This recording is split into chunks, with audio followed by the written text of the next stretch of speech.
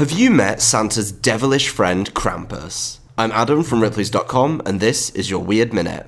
Imagine a hairy figure dressed in black with a long tongue and horns.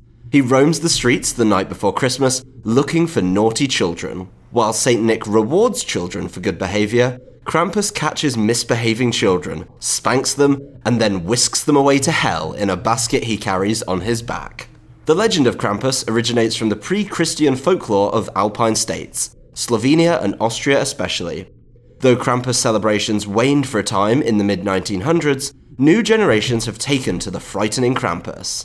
Celebrated before Christmas, Krampusnacht, Krampus Night, consists of people dressing up in Krampus costumes and putting on performances including parades, dances, and drinking.